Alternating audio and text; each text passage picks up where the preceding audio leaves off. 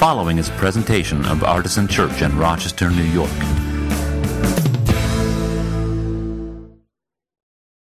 Years ago, after a police killing of an unarmed black man, I attended a vigil at Baber AME Church. I think the victim on that occasion was Philando Castile, but unfortunately I have been to too many such vigils to be certain. What I do remember is that Pastor Simmons led this service with such dignity and power. And as he looked around the room and saw members of the clergy in attendance, he called them up one by name.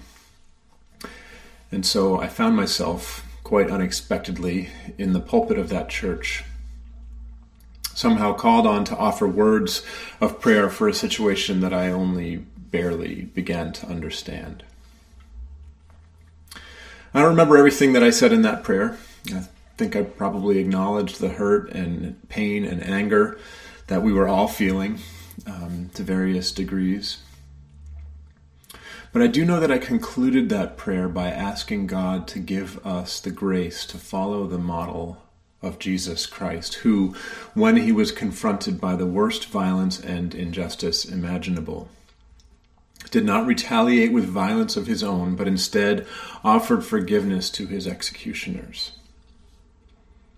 Many of you have heard me say those words in some form or another before. I still believe that this is one of the most beautiful and powerful moments in the entire Bible, and I still believe in nonviolence with all my heart. I believe that all forgiving love is what saves the world. But knowing what I know now, I would not have prayed that same prayer in that same way if I had a chance to do it again.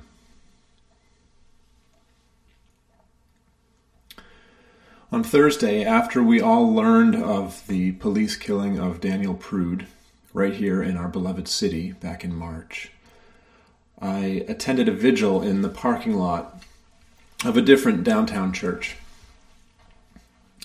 This vigil was interrupted before it even began by a group of protesters who were giving voice to the deep anger felt in our community. The protesters understandably did not like that the chief of police and certain elected officials were present at the vigil. And so they rather loudly called on these individuals to resign, and then they told the crowd that they were going to march to the scene of the incident and that we should follow them if we truly believed Black Lives Matter. So as the protesters were leaving, one of the leaders of the scheduled vigil began to pray.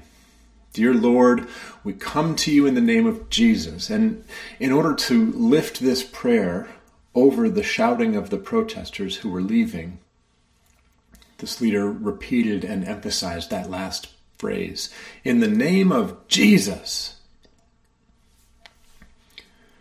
One of the protesters who was leaving shouted back toward the crowd, Jesus will be walking with us. And I think he was right.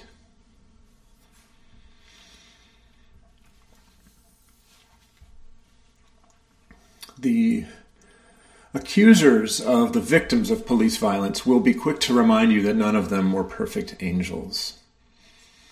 The tendency to blame the victim is very strong, and black men make particularly easy targets in this regard because of the racism that permeates our society. So they will tell you that Eric Garner had been selling loose cigarettes. They will tell you that George Floyd had committed a federal crime by passing a counterfeit $20 bill. They will tell you that Freddie Gray had a criminal record and that Daniel Prude was high on PCP. As if any of these failings or crimes are enough to warrant summary execution in the street. These men weren't angels, they will tell you. These victims were no saints. They weren't exactly Jesus in the flesh. This seems like a good time to remind you that Jesus Christ, God in the flesh, a member of an oppressed minority group in the wealthiest nation then known to earth, was unjustly put to death, stark naked and exposed, by agents of the government through a process that was completely in accord with the laws of the land. So no, Daniel Prude was not Jesus. Michael Brown was not Jesus. George Floyd was not Jesus. Philando Castile was not Jesus. Trayvon Martin was not Jesus. Sandra Bland was not Jesus. Emmett Till was not Jesus. But Jesus was George Floyd. Jesus was Emmett Till. Jesus was Sandra Bland. Jesus was Daniel Prude. His broken body is present in their broken bodies. His poured out blood on the cross mingles with their blood in the street. His tears flow into theirs, tributaries of sorrow. And we in the church need to do better by our Savior.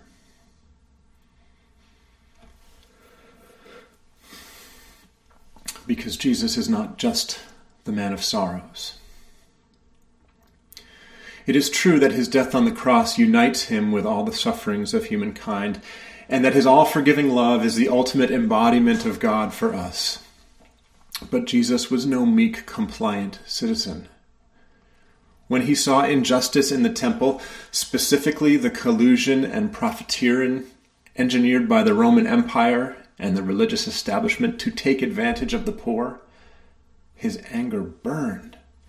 And he flipped over tables, and he drove out livestock, literally upending the commerce that had been set up in that holy place. Why do you think the religious leaders wanted him dead? It wasn't because he had a different interpretation of the law. That was very common among rabbis, and it still is. No, they wanted Jesus dead because he exposed their grift, and he refused to let them continue to oppress people in the name of God and government. And we in the church need to do better by our Savior. When we drown out the voices of protest with our planned prayers, when we censor the language of profound grief at centuries of oppression, I worry that we also censor the righteous anger of Jesus flipping tables in the temple. Because we do not get to the moment where the man of sorrows forgives his executioners unless we allow him his uncivil demonstration in the temple, which is what sent him to the cross in the first place.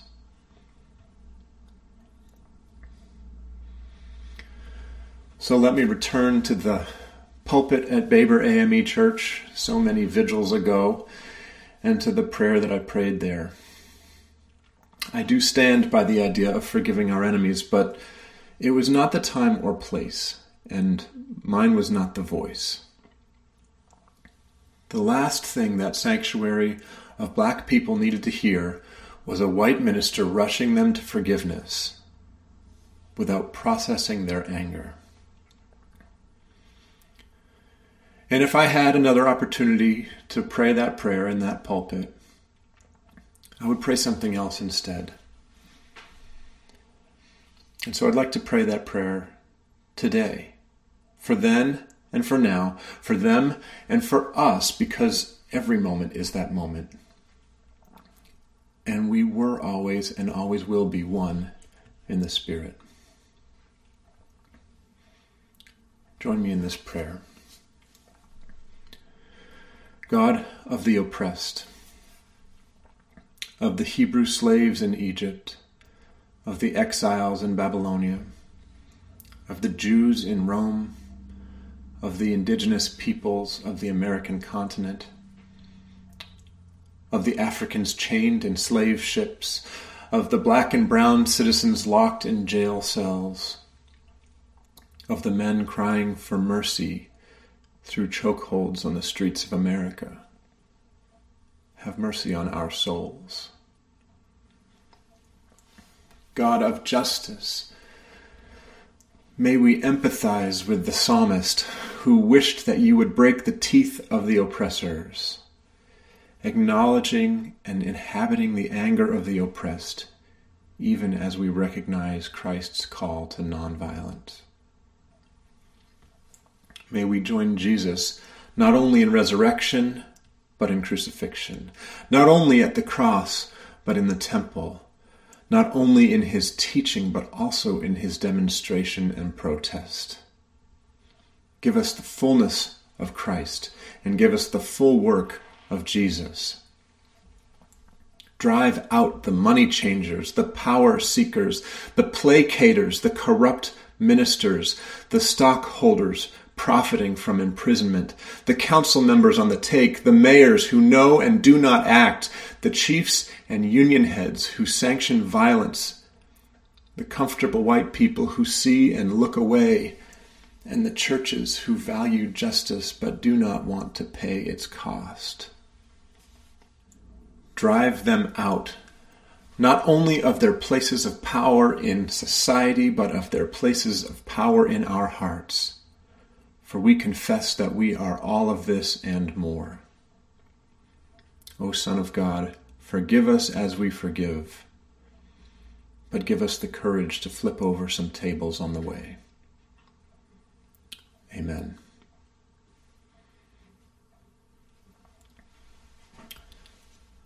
I want to offer you Holy Communion now. So hopefully you have arranged to have some bread and juice or wine nearby. If not, you can take whatever is closest. I think perhaps it's especially important and poignant for us to acknowledge Christ's broken body and shed blood today. And so take your bread and remember that Christ willingly offered his body out of love for all humankind. And as you break it and eat it, remember God's love and Christ's brokenness.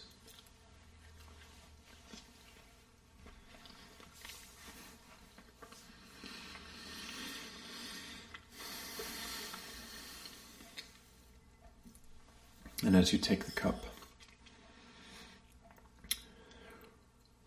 remember the bloodshed of Christ, this symbol of the completeness of his humanity and of his identification with all who suffer and bleed. This blood is the cup of the new covenant.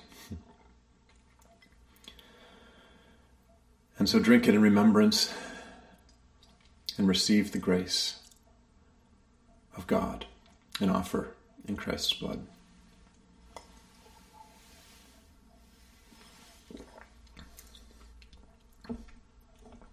The gifts of God for the people of God. Thanks be to God. Amen.